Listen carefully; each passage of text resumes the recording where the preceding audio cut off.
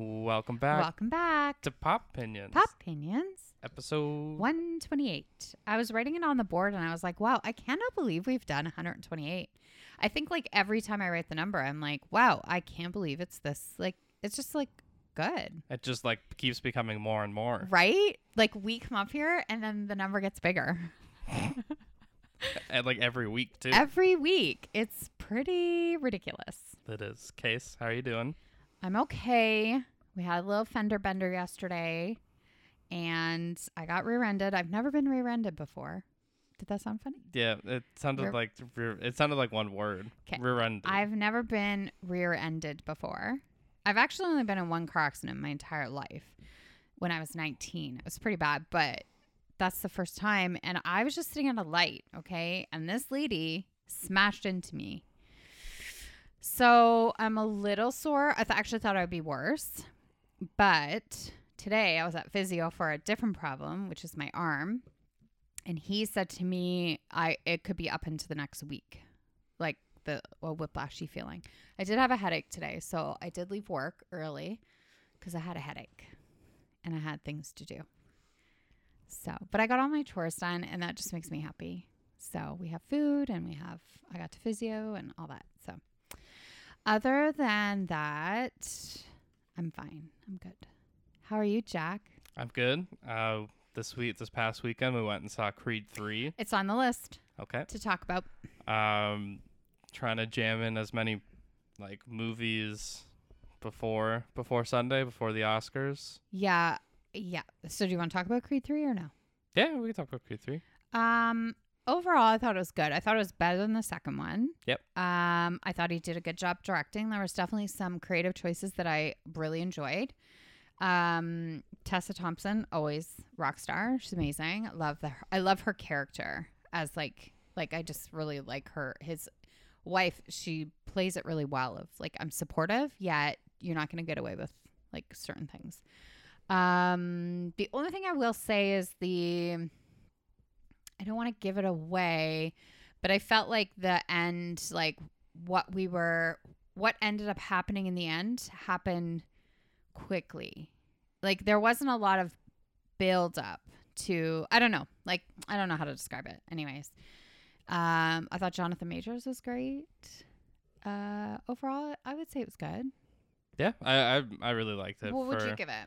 How much stars or out of 10 or I don't know, give it something. I gave it a 4 out of 5 stars, which I think in terms of, this is something for another day, of like in terms of all the Rocky Creed movies, I would say it's in the middle.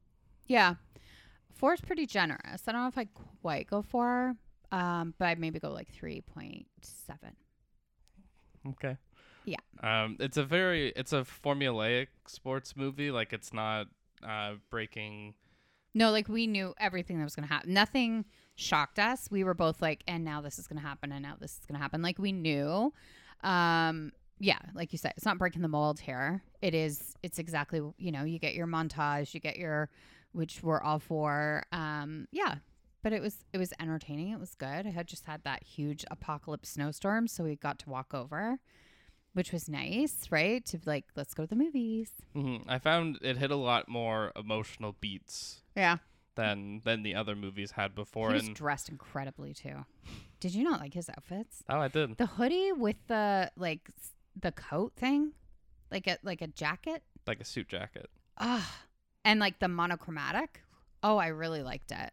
I thought he looked sharp. And their house was incredible. Oh, their house. Wow. I would have money as they're sitting there talking and they have like you can kind of see like a chef in the background.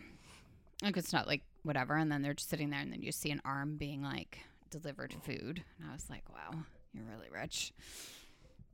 Definitely for a Rocky franchise movie to not include Sylvester Stallone. He was still a producer on it, but he said that he will not watch this movie and he will only be involved with, if they do a Creed 4, the only way he'll be involved is if a certain producer isn't a part of it, because he bought the Rocky franchise when Sylvester Stallone wrote the first one, mm-hmm. and has just kind of controlled the rights, and they do not agree with each other. So that's why he wasn't involved with this one and why he'll never watch it. But it's funny that you're a producer and you're not like if you're a producer, aren't you on the film, or are you just giving the money? I don't even know if it's that much. It might just be to have him involved in some form. Right. But outside of that, yeah, Jonathan Majors was really good. I thought that I mean, it's a boxing movie. There's a championship fight. I thought that was done really well. I thought that the creative choices in that were really good. Yeah, all of the boxing looked better than the other two movies, but I definitely would not say it's better than the first Creed, which I watched right before. Yeah. I also watched Women Talking last night because it is a Best Picture nominee, as well as Sarah Polley for the screenplay, which she adapted the screenplay from a book. It was so powerful and it's so good. And I was trying to tell Jack, like, it's too bad that it's called Women Talking, because I think your people of the male gender are going to be like, that this is going to be a whole bunch of women sitting around complaining or whatever they're going to think. And it's a really well done movie. It's the acting is extraordinary. The discussions are incredible. Like, I thought I would go into this movie with a very clear, because I know what it's about. And so I was like, I know this is how I'm going to go. But the way they sometimes have conversations, like I found myself like, oh, I kind of get that. And you're trying to put yourself in their shoes of like, they live in a colony. They really believe in where they live and how they live. But they have the men there that are making bad choices. So what do you do? And it was so well done. Like it really impacted me. Like I really was like I would be surprised at the end of this year if it doesn't make like, you know, if I made like a top 10 of favorite movies of the year, I would be surprised if it wasn't on the list. Like you'd have to really blow me away, because I just thought it was really powerful. And I think it's a shame that more people aren't going to see it. So I'm glad at least it has an Oscar nomination. I mean, Sarah Polley should have had it directing, because there was some really great movement of the camera and great clips and like, I don't know, even when the kids are playing in the field, like it was just beautiful. It was a really beautiful film. Speaking of Oscars, they are this Sunday. Yes. ABC, I think, does them. Oh, Jimmy Kimmel. Back as a host. We have an Oscars host again. Did you see the commercial? Emily saw it at Physio, because I don't usually see commercials, but they did a Maverick reenactment when John Hamm and the other guy is sitting at the table, and Maverick comes in and he's like, they're having that discussion. Well, they have that, and it's Jimmy Kimmel walking in and he's like, I'm going to host the Oscars. And John Hamm is like, we would rather have anybody else. Or I don't know, they just start naming like Steven names for some reason, I think, or Steve, or it was hard for me to hear, but it was actually pretty funny. It looked really funny. I was like, that's good. I love Jimmy Kimmel. Like, I wonder if Will Smith is going to be brought up. I think you have to. But do you do it as a joke? Yeah, I think a year later you could make a joke about it. It might not leave the best taste in everyone's mouth, but it's also a stone that can't go unturned. Like Chris Rock's still talking about it. He just started talking about it. I feel like he didn't really talk about it a lot, but he just did a Netflix special where he actually like talked a little bit more about it. I think that what I would like to see is Jimmy Kimmel be like, okay, so we all know that these are jokes. There's, you know, just if there's a joke you don't like, you're not allowed to come up and hit me, or some way, something like that. Reference like just, it. Yeah, like just we're, you know, but in a funny way, not like in a violence isn't the answer. It's not, but like, you know, that what kind if of thing. What if Matt Damon comes up and they reenact it? Yeah. Oh my god, I just joked. No, I don't think you should. I think I get it. It would be kind of funny. But I also think you can't make too much light of it. Like, I think what he did was wrong. Well, everybody knows my opinion on it. So I think you have to tread a little lightly with it. Like, I don't think you should totally mock it and be like, oh, that was, you know. But I do think, of course, it should be a little bit addressed. So that's that. That's weird that we're almost a year I know. removed from that. We said that. Dad and I were saying that too. We were like, I can't believe that's been a year. I think we had a debate about this, or we were talking about doing a debate if it's that or La La Land winning Best Picture as like the pinnacle Oscar moment. I think we did. And like maybe the Will Smith thing will be the more memorable one, People will remember that over the other. but For like sure. in terms of a comedy, like the moment of like that is Bonnie and Clyde up there, they make this mistake. It needs like a documentary about it. Yeah, no, it does. It was pretty Faye Dunaway is just like, I'm out. Right? Like she's like, I want no part of this. Yeah, no, I think because that's more of that was a mistake. Yes. That wasn't intentional. So it's like hard to compare, right? They're very different situations. So anyways, Yeah. that's that. On today's episode, we have our IMC, Enough Said, and Die Hard with a Vengeance, and then we are going to talk about stars we've lost too soon. Yeah, like because we talk about this sometimes and like people die and it's sad, but we're going to try and not make it positive, but make it like we're happy we at least got this work from them or, Remembering. Yeah, like more of in memoriam. But, sometimes that can be somber, but Or the Oscars last year when they played like an upbeat song. they did. The Oscars last year were like, what happened? And The again, first like hour and a half, remember, were like normal, and then it all just went sideways. because I think that was right before the Will Smith thing, or maybe right after. Yeah, I don't know, but it just went kind of sideways. Like I was like, what is happening right now? Because no one's going to remember that part now. No, Like, I was ready to be was like, like that's the craziest thing. Spirit in the Sky.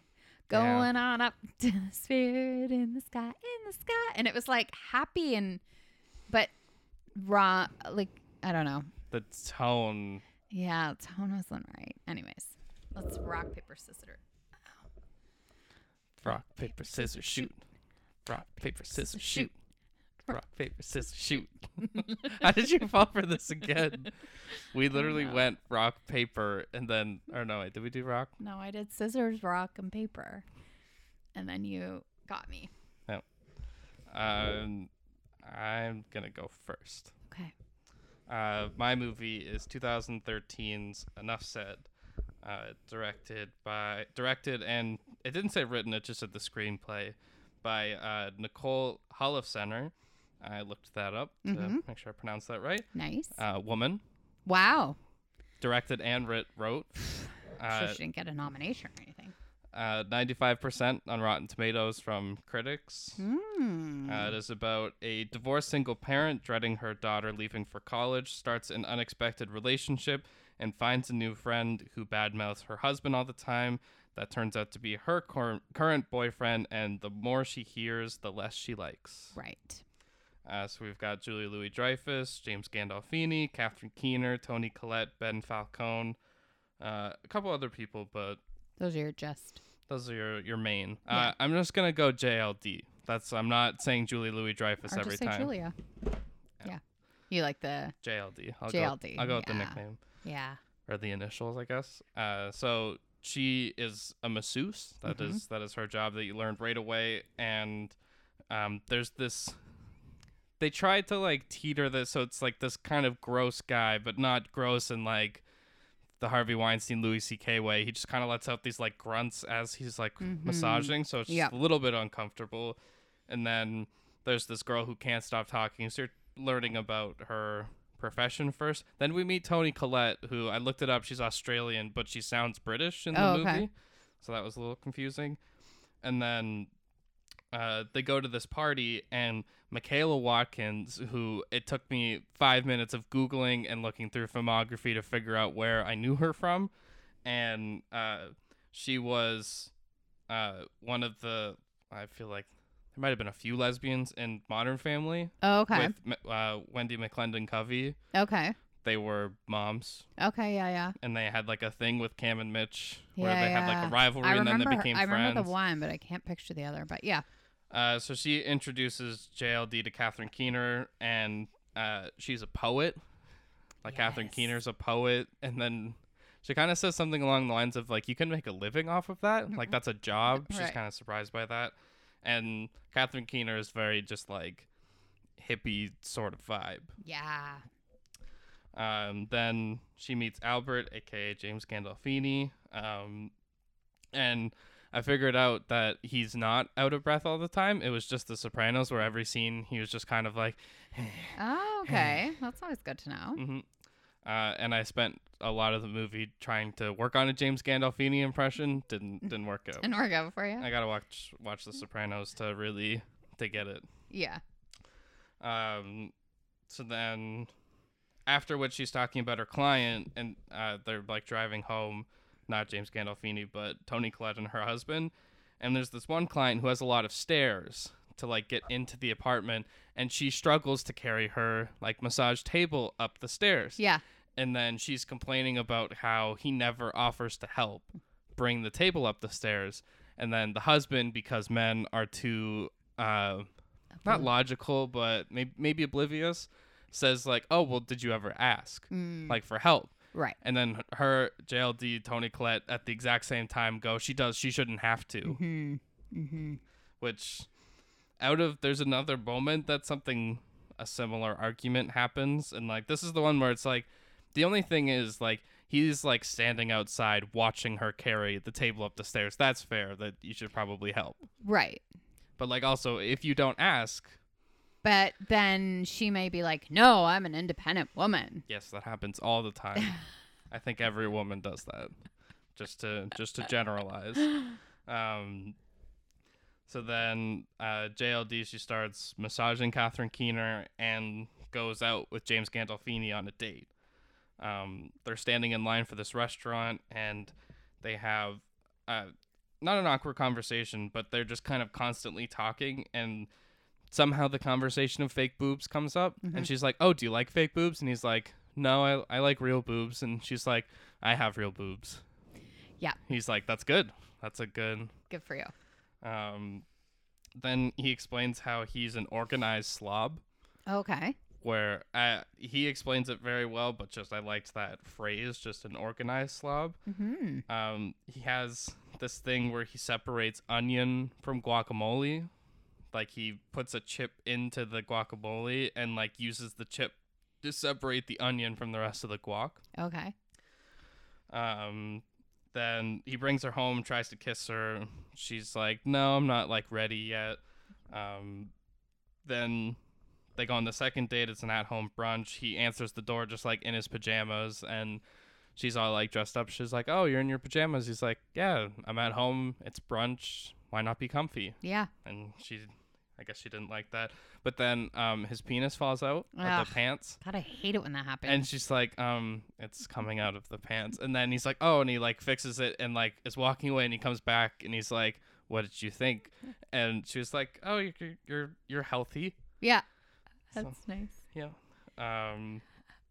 Then they go outside. They have this like really good talk in the backyard. Like they have a very good Like rapport. Like yeah, I was about to say repertoire. Rapport is the right word though. And like they can kind of call each other out. Like they can have very open conversation. Yeah. And then a little kiss turns into sexy time. Yes.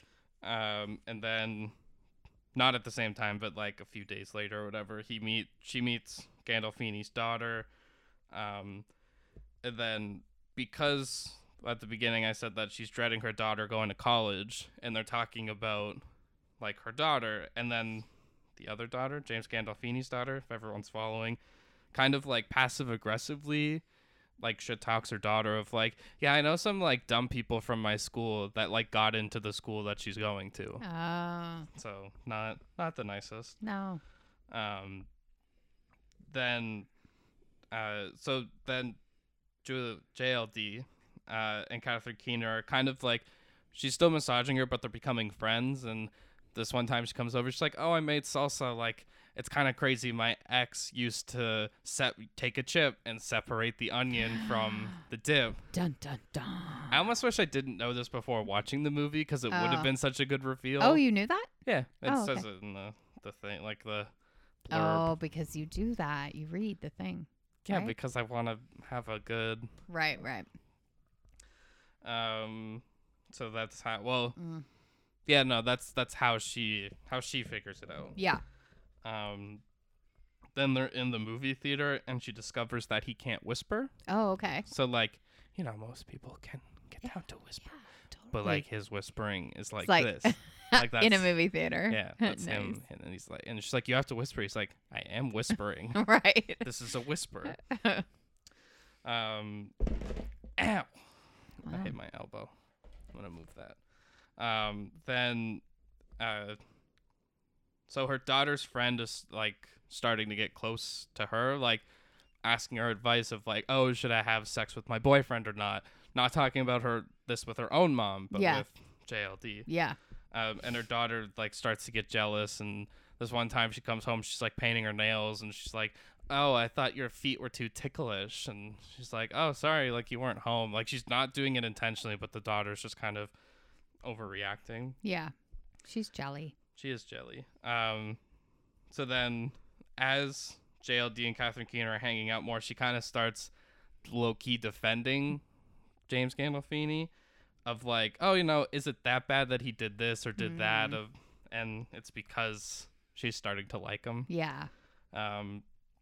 And he makes her this spaghetti, eggplant, and mozzarella, which is apparently the only thing he can cook. Okay. And he gets her this like nice necklace, and again another like half sexy time that stops, and then as she's like sitting there being all like, what's going on, like what should I do, she goes into his bathroom and checks out like how clean it is, and apparently he has a lot of toothbrushes, so it's almost like she's looking for problems. Right. Well, because you're like, this might be too good to be true, so I gotta find something wrong. Yeah. Then she asks for Toni Collette's help of like, let's go on a double date to see if you see the problems that are creeping into her mind because of hanging out with Catherine Keener. Totally. And Toni Collette keeps like making jokes and talking about being single and what's going to happen in her second marriage, which eventually kind of like her husband eventually like calls her out of like, why do you keep talking about this? Like it's a little too much. Like it's not just funny. And Right. she kind of just like brushes him off of like, don't be dramatic. Yeah. Then she's like, JLD starts to poke at Gandolfini, and she is drunk, but starts making comments about like how he needs to lose weight, and she's gonna get him a calorie book to keep track of his calories throughout the day. Makes fun of him that he can't whisper. He doesn't have bedside tables, so she makes fun of him for that, and like keeps bringing these things up to make fun of him, but they're just kind of Right. mean. Yeah. And like anything he says, she's just disagreeing with. Right. So then he just like drops her off and is like, why did you embarrass me like that? And there's this weird, it's not even like an A, B, C, it's like an E story of like Toni Collette's housekeeper that keeps putting random objects in like the drawers in the kitchen. So there's a softball in the drawer, like in a kitchen drawer, and Toni Collette tries to call her out, and she's like, you guys leave your stuff everywhere, and like you should clean up more after yourselves, even though she's her housekeeper And paid to do that. Yeah, and then she quits, and then JLD, being drunk, goes like, this is probably a bad time, but I was the one that put the softball in there. Oh. Yeah. Wow. She sounds like she's a menace. Kind of. Then probably one of the most heartbreaking lines, and it's said so well, where he's like talking about like, you kept making fun of me, and you're talking about how I need to lose weight. He's like, I thought you liked me. And I was like, ooh, that Wow. was just a hit in the feels. Yeah. Then because she met James Gandolfini's daughter, then she ends up at Catherine Keener's house and drops the bomb. Yeah. Where she's like, Catherine Keener's like, oh, I want you to meet my friend. And she's like, I think her name's Eva. She's like, Eva? Yeah. And she's like, you guys know each other? It's like, yeah, she's dating Dad. Bum, bum, bum. And then as soon as that happens and that realization is starting to sink in, he walks in, and then everybody finds out everything. It's like Crazy Stupid Love almost, right? Where A little everybody's bit, like yeah. kind of connected. It's probably the more realistic version where Right. everyone's just upset Yeah. and not punching each other and fighting. Yeah. Then the daughter's friend, who was getting really close, and like JLD invited her once her daughter leaves to college, if you want to move in here, because she doesn't like being at her house very much. So they were getting really close, and right after this whole debacle, then the daughter's friend's mom like comes and like tells her off of like, why are you giving advice to her, telling her to have sex, and calls her a dyke. Oh boy. I don't even know if I'm allowed to say that, but like, Wow. just really, Well, it was in a movie. It's not Yeah. like you're using the word. Yeah. it was pretty wild. Then I don't really, there's just kind of like a turnaround where she tries to be more positive, like she's carrying the table up the stairs with the stair guy, Okay. and she's like, oh, can you help me? He's like, oh, I'm such an idiot, like I should have been helping you, Yeah. but he didn't help until she asked. Yeah. Then at the beginning there's the girl who just can't stop talking, and then she's like, oh, it's Thanksgiving, do you have any plans? And she's just kind of zoned out, and she's like, what? Like not expecting her to talk to her. They never do anything with the gross guy again, just he's off the roster. And then that's kind of the end. There's not really a big crazy spoilery ending, but Yeah. I still want people to watch it. And at the very end, right after the credits starts, it just says for Jim, for old James Gandolfini. Sad.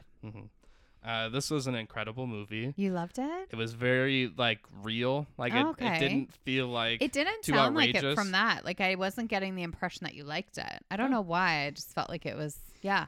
I think it's because I don't really didn't talk much about like their relationship, Yeah. which I thought was really like good and cute. It's like 90-minute movie, so they really kind of give They you that just- story. Yeah. They just get right into it. They don't need it to be that didn't need to be a 3-hour movie. Yeah. No. like we most never- movies. We don't need 3-hour movies ever unless it's Sebastian Stan's in it. Okay. Unless it's Marvel. Then that's fine. So you liked it. You enjoyed it. Yes, I did. I don't know if Great. I would say 95%, but Okay. it was like But a you could understand why. 4 creeping to 4.5 stars. Okay. Great. So yeah, Awesome. enough said. Perfect. I watched Die Hard with a Vengeance, which is the third of the Die Hard franchise. Do you know that there's 5 movies? Yes. I didn't know that. Okay. This is directed by John McTiernan, and it's from 1995. It got 58 on Rotten Tomatoes, but the audience score was 83, which I think is fair. Like, it's not like, ooh, great movie, but it is an entertaining movie, right? One of those. Tagline is, when the theater goes dark, the roof blows off. Here we go. My movie didn't have a tagline. No way. Okay. Maybe because it's like more indie. So Detective John McLaren, which is Bruce Willis, is... You said McLaren. Oh, sorry. McLean. Wow. McLean is now divorced, alcoholic, and jobless. He's called back into action when a cryptic terrorist takes New York City hostage in a lethal game of Simon Says and only wants to play with McLean. So this man bombs a convenience store. It's Simon. And Simon says to avoid more bombs, he wants John McClane to walk in Harlem wearing a very racist billboard that says, I hate the N-word. Sorry, dog. It's really barking. Remember what you told Meg about not letting it affect you? I know. Okay. So I hate N-word, and he's in Harlem. Okay. So the captain of the police drop him off. They explained to him all of this, and they were like, he's like, we're going to come pick you up in 15 minutes. And his line was like, I'm going to be dead in 4. Like, he's just like, yeah, it's not going to happen.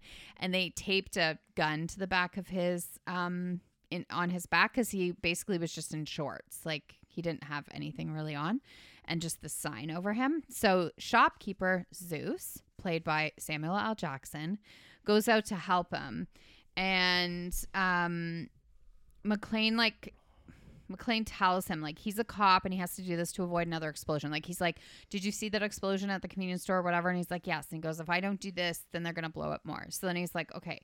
So he helps him. But he goes, his reasoning wasn't like, I want to help him because of that, because of the bombing. He's like, I don't want a white cop getting killed in Harlem. And then a whole bunch of, his literal words are, 1,000 trigger happy white cops show up in Harlem. So he's like, I'm going to just help him, which he's such a great addition. I love Samuel L. Jackson. So they end up going to the police station together, Zeus, and so Samuel L. Jackson and Bruce Willis. And Simon calls, and he has a real bee in his bonnet for McClane. So we're not sure at this point why, but he just really hates him.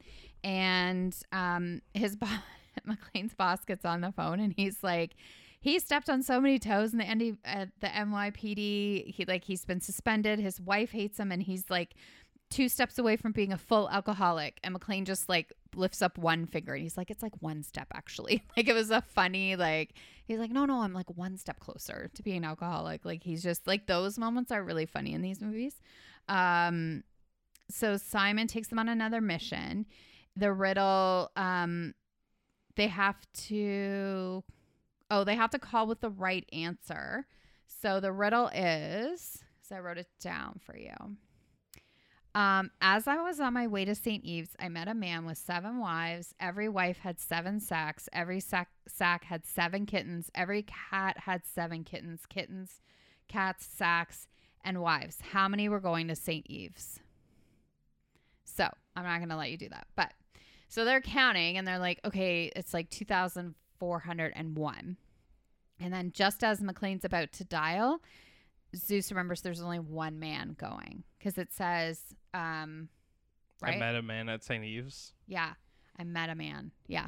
So it's how many are going. So it's actually 1. So they call, and they're like, okay, it's 1. And he's like, you're right, but it was 10 seconds too late. So they think the bomb is in this like garbage can. And so they literally are like, get away, like panic. Like they're trying to jump, and they're moving people in this panic. And then like nothing happens, like nothing blows up. And so then everyone's just like looking down like, okay. So so then the phone rings again. They pick it up, and he's like, I didn't say Simon Says. So they're like, okay, I get the game now. It's, you know? Yep. It's Simon, so he has to say. So if he has to say it, then okay. So then he tells them there's a bomb on the subway, and they have 30 minutes to get there. But they're in New York City, and anybody who's been to New York City, you're not getting from where they were in 30 minutes. So they literally drive through Central Park, like on the path where people are walking, just like driving through, missing trees, whatever. So McLean gets on the subway.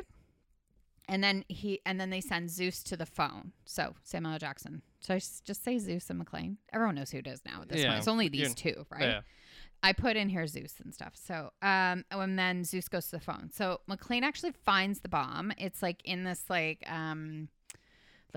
where a telephone thing would be, but he can see that it's not attached. So he's like, he opens it, and he's like, okay, he sees that. So then he's, everybody get to the back, panic, panic, panic.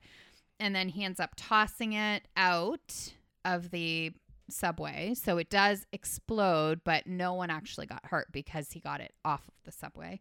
So no one was seriously injured. So that was good. So we finally get to see Simon, because he ends up calling down at the police when with the explosion, there's a whole bunch of police everywhere. So he does end up calling, and we do see that it is Jeremy Irons. We learn why he's upset, which I'm not going to tell you. And then Simon then tells them that there is a bomb in a school in Manhattan. You can't evacuate, or there's all these rules, right? So, but then he sends, no, can you evacuate? I can't remember. There was a rule anyways. They weren't allowed to go looking for it or something anyways. But then he sends Zeus and McLean to Thompson Square, and they have to be there in 20 minutes. So, and they can only go on foot. So they got to run there. And then they get to this fountain, and there's a suitcase, and McLean opens it, and Zeus is like, don't open it. And he opens it, and then the bomb is now armed. And so he's like, the only way to disarm it is they're at the fountain, and there's 2 jugs. There's a 5-gallon one and a 3-gallon one. So he says, you have to get 4 gallons of water and place it on the scale, and that will disarm it. So then the whole time they're like, okay, if we take the 3 and the 5 and the blah, blah, blah, like, and I'm like, I would not be able to do this under pressure either, because they just like, I don't know how they would have time to do it, right? But obviously it would have to go in the 5-gallon jug, right? Anyways, they figure it out. All is well, and they decide they're going to take the bomb with them because they don't want kids to find it. So as they're walking across the street, they see these kids had just stolen all these candy bars. And he's like, what are you doing? Like, you can't steal, like, whatever. I'm a police officer. You can't steal. And he's like, there isn't any police around here at all. Like, we can steal whatever we want. Like he makes some comment of like, there's no police here because they're busy doing something else. And it clues into him like, there is probably not a bomb in a school. They just want all the police in Manhattan and not at Wall Street where they want to steal gold. So he realizes it's like all a distraction. And then the rest of the movie is just like action, like it's dump trucks, it's guns, it's like finding them. It's, you know, like they an end up action on a movie. boat. They end up on a boat. First, they're in the tunnels under with dump trucks. They end up on a boat. Gets a little, you know, it's Die Hard. It gets a little silly in the end, but it was a fun movie. I liked it. And it kind of makes me sad when I see Bruce Willis now, you know, because he's not doing well. Better or worse than the first Die Hard? So what I will say is I obviously the first one is just classic. Like that one is great. This one I will say I liked for the riddles and the because there's more than just that what I said. Like there's like I don't know, like he has them. It's like a fun scavenger hunt with bombs. Yeah. I don't know. Like it's no big deal. So I liked like kind of that part of it, but I just found by the end I was like, ugh. I didn't like the girl either. There was a girl on the bad guys team and she was, I don't know, she didn't even talk. So can't even imagine what the scale of that, the women's scale is. Bechdel is probably bad on that one. Yeah. So yeah, no, I like the first one better, but I still enjoyed this one. It was it's always fun. I think Samuel L. Jackson, I really added, I liked the team. The boys. I think that's to me what puts it over the first one. I think I like this one more. Yeah. Okay. I can see why. It would definitely be a toss up, but I mean Die Hard's the best Christmas movie. So yes. Okay. Yes. Now let's get sad. Okay. So the reason why we chose to do this is because you know, we are always hearing of people passing away and it's really sad. Like recently, Tom Sizemore passed away. I don't know if anybody knows this, but it just was a few days ago. He had an aneurysm a couple weeks ago, but then has recently passed. And then, you know, like it just makes us feel like we just want to kind of honor the people that we missed. And then, so this year in 2023, we also lost like Lisa Marie Presley and Richard Belzer, Raquel Welch, Cindy Williams. Like we've lost a few already and it's already March and you start losing people. And so we just kind of wanted to honor them and talk about them. And that's it. We don't want to make it too sad, but just. No, there's a few people I can see on your list that I also have. Okay. So do you want to just like. We'll just go back and forth. Yeah. Okay. Well, I started with Heath Ledger. Yeah, that was my first one too. And I think it would be a lot of people's on their top of their list. And I think it's just because the way it all shook out because you know, he's a 28-year-old who has an accidental overdose because of a role he was in playing the Joker, which was probably one of the best performances, you know, or if not one, like, you know, one of the, when I say the best, like obviously it's like in contention of, it was just such a great performance, but to know that it came at the cost of his life makes it really tough. Yeah. So like, he came on the scene with like 10 Things I Hate About You and then, you know, Knight's Tale, Monsters Ball, Brokeback Mountain. Like he gave us so much in such a little bit of time and he had such a good energy about him. And when he made his docu-series or whatever, his documentary, when they made it about him called I Am Heath, he just like, you got to know him more than just like as an actor, but he loved people and he loved storytelling and he was such an artist and it's just sad, right? Like, it's just a shame. That's all. Yeah, especially when I was looking through this and you're seeing how old everyone is when they passed away. And it's like, that's kind of not shocking, but just like surprising that he had done all that work and was still that young. Yeah. Yeah. No, for sure. Yeah. And I think what brought it, we'd already planned this episode, but I sent you Joaquin Phoenix's speech when he won the Joker on TikTok, and not only was he gracious of like, yeah, we always kept losing to this kid that was Leo DiCaprio, and Adam Driver, your movie was amazing, and Taron Egerton, you're great, Christian Bale, like appreciated everybody else in his category, and then he finished it with, but I'm standing here on the back of one of my favorite my favorite actor, Heath Ledger. Yeah. Well, Joaquin's brother is on my list, which was one of the most devastating ones to me. But yeah, not till later. I think I'll start with Chadwick Boseman. Okay. Because it was something that when I was looking through it 4 years before he passed away is when he was diagnosed with colon cancer. Wow. So you think of all the movies he did in that 4-year time, knowing that he was going to pass away. Yeah. But still, and even before that, the amount of biopics and sports movies that he did, he was going back. He was in The Express, the Ernie Davis story. He was Jackie Robinson. Mm-hmm. He was Bobby Brown. He was in the movie Draft Day. He had done all this, and then you become such an iconic character in Black Panther that is now been slightly replaced, I'll say, quietly, for anyone listening. Such an iconic character that, it's I don't want to say it's his lasting legacy because he was an unbelievable actor and won the Oscar for Ma Rainey's? For Ma Rainey's Black Bottom. Post. I never noticed. I know, posthumous. Posthumous. After passing away. So, he was 42. It was. I think the saddest part for me is and I know it's none of our business, but none of us even knew he was sick. So it's all of a sudden this person's just not there. And you're like, what? I didn't even know. Other people, when they're sick, you're kind of prepared. You're almost like, oh, okay, well, they're going to pass away then. But with him, he didn't tell anyone. And that's totally his right. I'm not saying he should have told us, but I think it makes it even more it's just sad because it's just out of the blue. This person's no longer here, But I saw one of the most heartbreaking things on Twitter was that Chadwick sent Jonathan Majors to Michael B. Jordan. Oh, okay. To give him that friend again because they've been talking we want to be the next Pacino and Robert De Niro. Okay. Oh, that's a good one. I like it. And they had such a good bond that seeing these two now together, it's another that's a brother the bond that they had.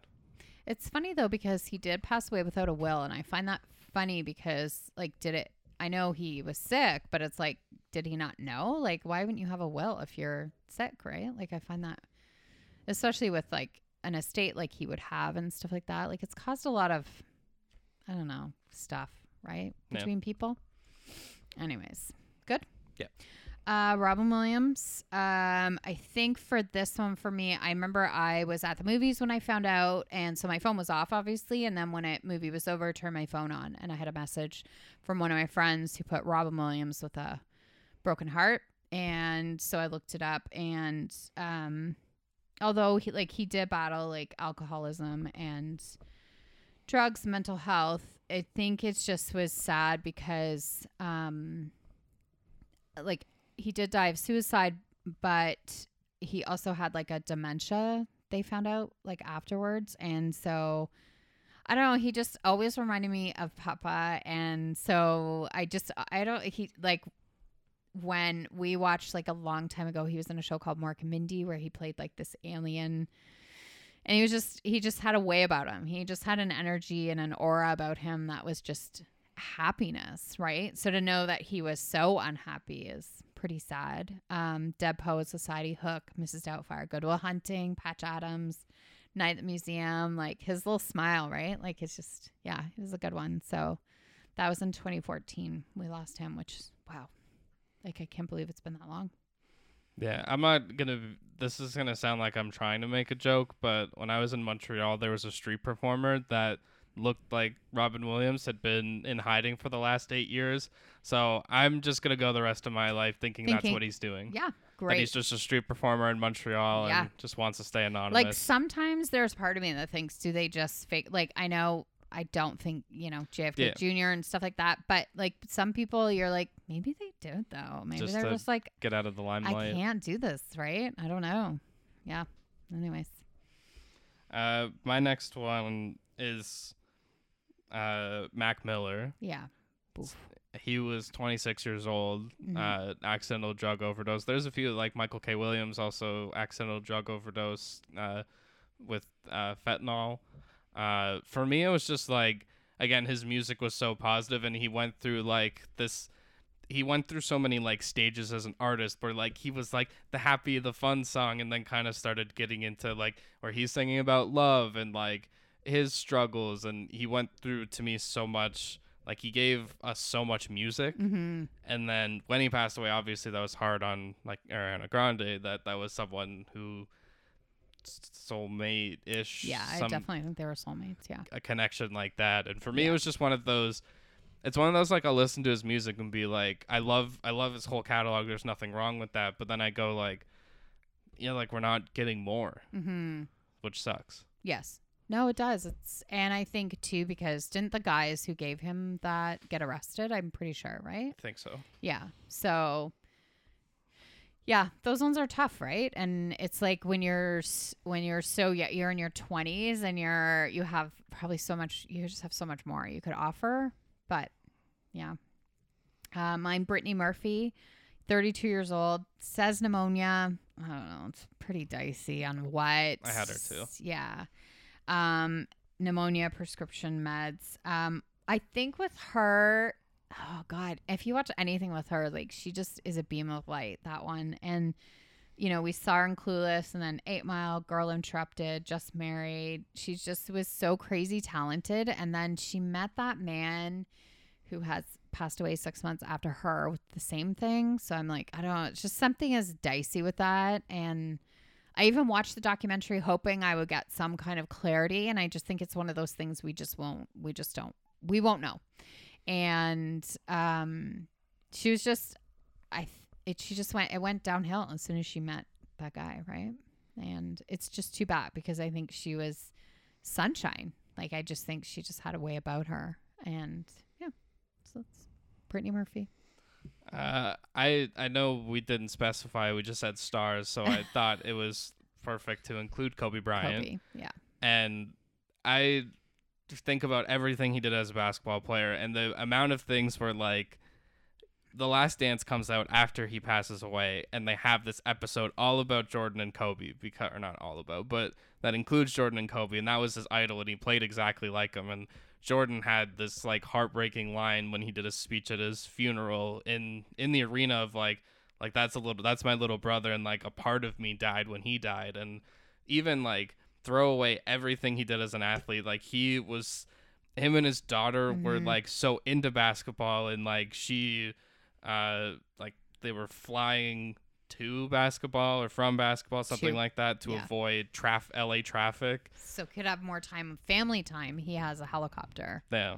And that happening with your daughter and everybody else that was on the helicopter, and him as not even just an athlete, but someone who was so amazing at their profession and just cared so much, that I think of the Jordan one that hit me really hard then when I had you watch the Redeem Team, which was 2008 Olympics, and they were all talking about, you know, we were just out there having fun, USA basketball, and we're coming home from going out at 4:00 in the morning, and he's getting up to go work out. Yeah. And he gets the whole team, like, I felt like they did it in such a good way of not like, he wasn't preaching to them. No, it's he just, didn't say anything. This to is them. what I'm doing. Yeah. If you want to come, you can come.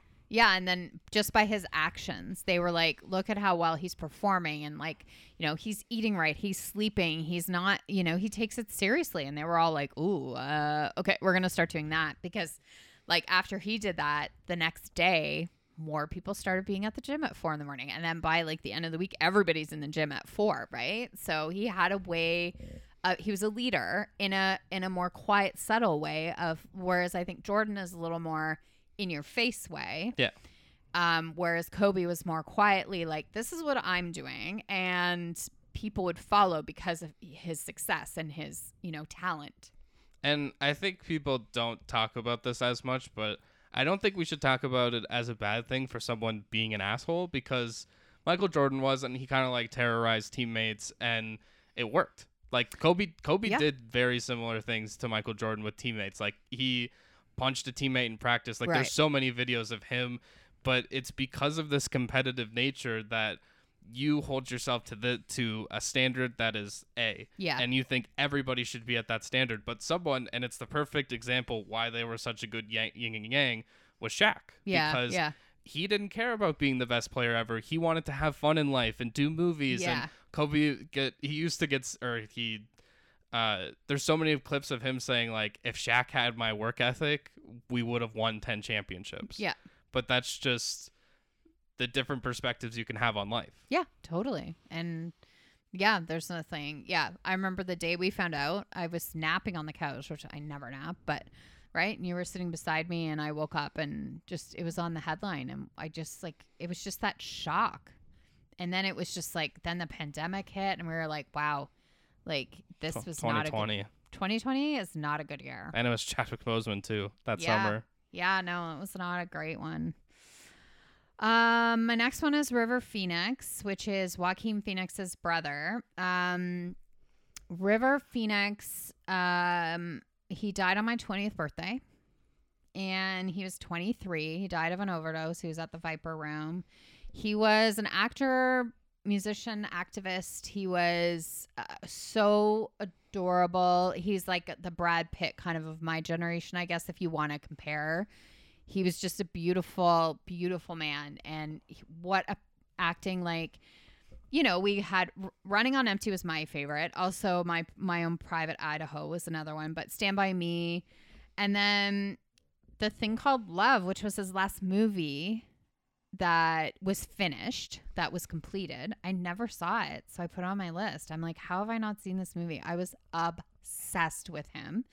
But he did do a movie that they finished half of, and it was called Dark Blood. And in 2012, they released that movie, which is right. Like he died in 1993. So like it's, I don't know. Yeah. So I'm curious, like maybe I'll check it out. I don't know. It might make me too sad, but that one was, that was a tough one because he was only a few years older than me and he had been my like Hollywood kind of crush. And so I just, yeah, like 23, just like a baby, right?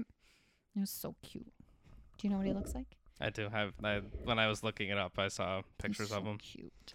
Yeah. I will go into the same direction. I don't know if I want to do. I'll just do these back to back because they had an impact on me of their age. Was one Cameron Boyce. Right. That was another. I think that was an overdose as well. Cameron Boyce was a seizure in his sleep, wasn't it? Oh, maybe it was. I think it was. Do you want me to double check later? Yeah. So then him just as like, I think he was 20. Yeah. And he's a few years younger than me. Him and also Juice WRLD, the rapper who had an overdose, I believe, in an airport. Oof. And it was just one of those, like, he was someone I think he's 2 years younger than me and like was just a really talented artist and one of those like happy-go-lucky people. And it's just like, I know that's life, but it was just like those two in particular, I think of them together of just like age of just like, wow, like that's the impact you made in your life that I'm still thinking about you. But like, that's a hard deal for anybody around you. Yeah, for sure. No, he did. It was, they think it was like a seizure in his sleep. So it's hard too. Cause then again, you don't have any closure. Yeah. Cause it just happens. I put Luke Perry, and the reason why I put him, I wouldn't say he was like super impactful in my, you know, he had 90210. Obviously, he was the bad boy, so I watched him. But I think because he was 52, he just passed away a few years ago, and he was 52 from a stroke. And I think because we're in that same age bracket, Dad and I lost our minds and literally booked a trip to Mexico because we were like, life is too short. He passed away, and a week later, we were booking a trip. It just kind of, it's sad when these things have to remind you that you have to live, live every moment that you can, you know? Mm-hmm. Yeah. I only have one more left. Well, kind of. Yeah. I will say Paul Walker. Yes. Especially for how into the franchise I was at that point and how invested I was into these characters. And then like they have this like, him waving goodbye in one of the movies when their roads are splitting apart, and it was, I can't remember if it was I think it might have been like they made the movie and then he passed away. Yeah. And I mean, I think it's also one of the reasons why I can't really watch Fast and Furious anymore because he was such a big part of that. And like so cute how he passed away, like all like of that you're was just like going for a ride with somebody, like you're just getting in a car to go up the street. Like, it's just, yeah, they were going too fast. I get all of that, but to just, I don't know. I just think like that is just how fast life can change, right? That's all. It's just that reminder of like life can really change on a dime. Philip Seymour Hoffman. He was 46 years old. He passed away in 2014, which is almost 10 years ago, which I was like, wow, I wouldn't have said that. He had been sober for 23 years and then in 2013 relapsed, tried to go to rehab and then overdosed in 2014. I mean, I think for me, he's probably the most versatile actor that we had. I think he was, you know, he could play the bad guy in Mission Impossible 3. He could play the music exec in Almost Famous. He had Moneyball. He had Boogie Nights, The Big Lebowski. Capote. Yeah, he won an Oscar for Capote. He had 3 Oscar nominations, and then he won, so 4 altogether. 1 he won for Capote. He had like, he was just so great, and it's just a shame when those things happen, right? Like, it's just one of those, like, that really sucks because that's all we're getting from you. But I guess you got to just cherish those movies. Mm-hmm. I think that also ties into James Gandolfini. Plays probably one of, if not the most iconic character in any show ever. Yeah. And in Tony Soprano, and I'm so excited to watch that and try to work on my impression of just like a lot of heavy breathing, and because there's a character, because you asked me for a password or later after I'd started the movie, but there's a character in The Sopranos who they call Big Pussy. Yeah. But it kind of just, when he says it, I've seen clips of it, and it just kind of sounds like he's saying like bussy, right, like with a B. Yeah. And he's just Christopher. Yeah. Like, it just had to do a bunch of sit-ups. He died of a heart attack, right? Something Pretty like sure. that. Yeah.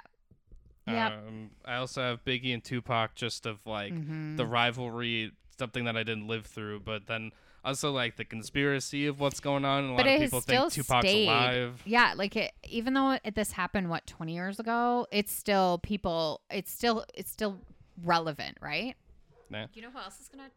Okay, no. My last one, because I also said Brittany Murphy. I did Bill Paxton too. Just in 2017, he passed away, but I didn't really put I didn't write anything about it. I just was like, that was pretty shocking to me. I really liked him. We watched Big Love and Twister. I loved him in, and he was good.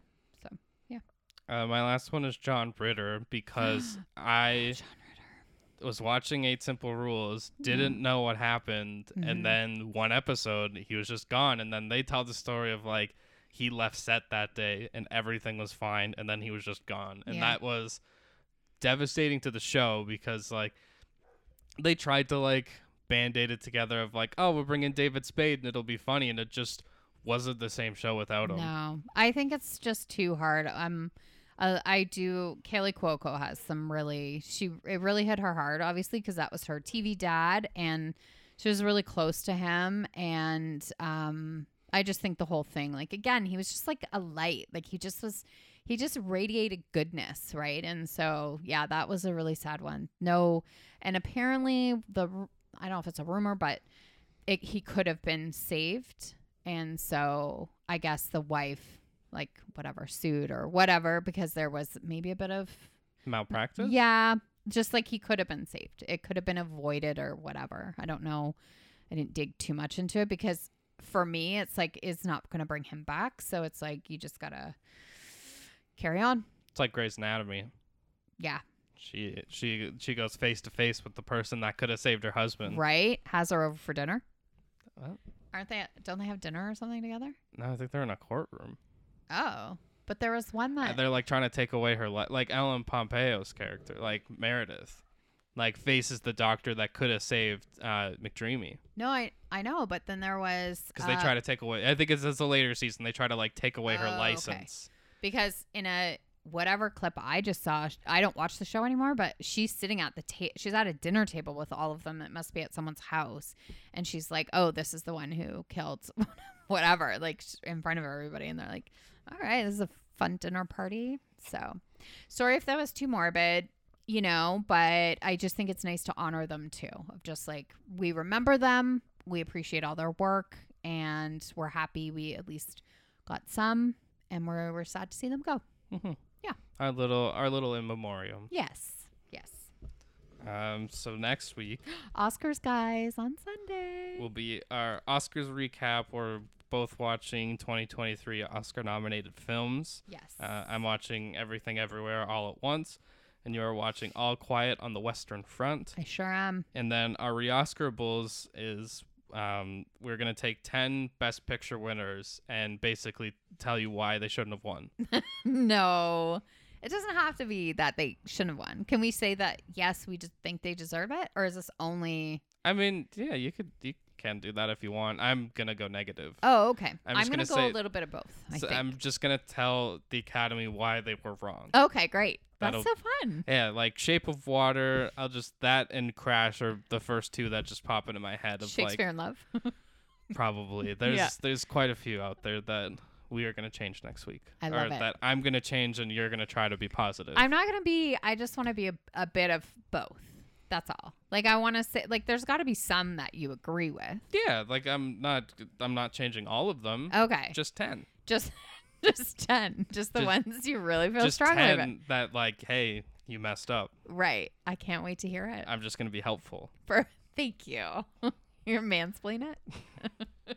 See, the thing is with You- mansplaining, is. Thank you. you're very welcome. Case, got anything else? Got nothing else. All right. Besides that, we will see you next time. Bye.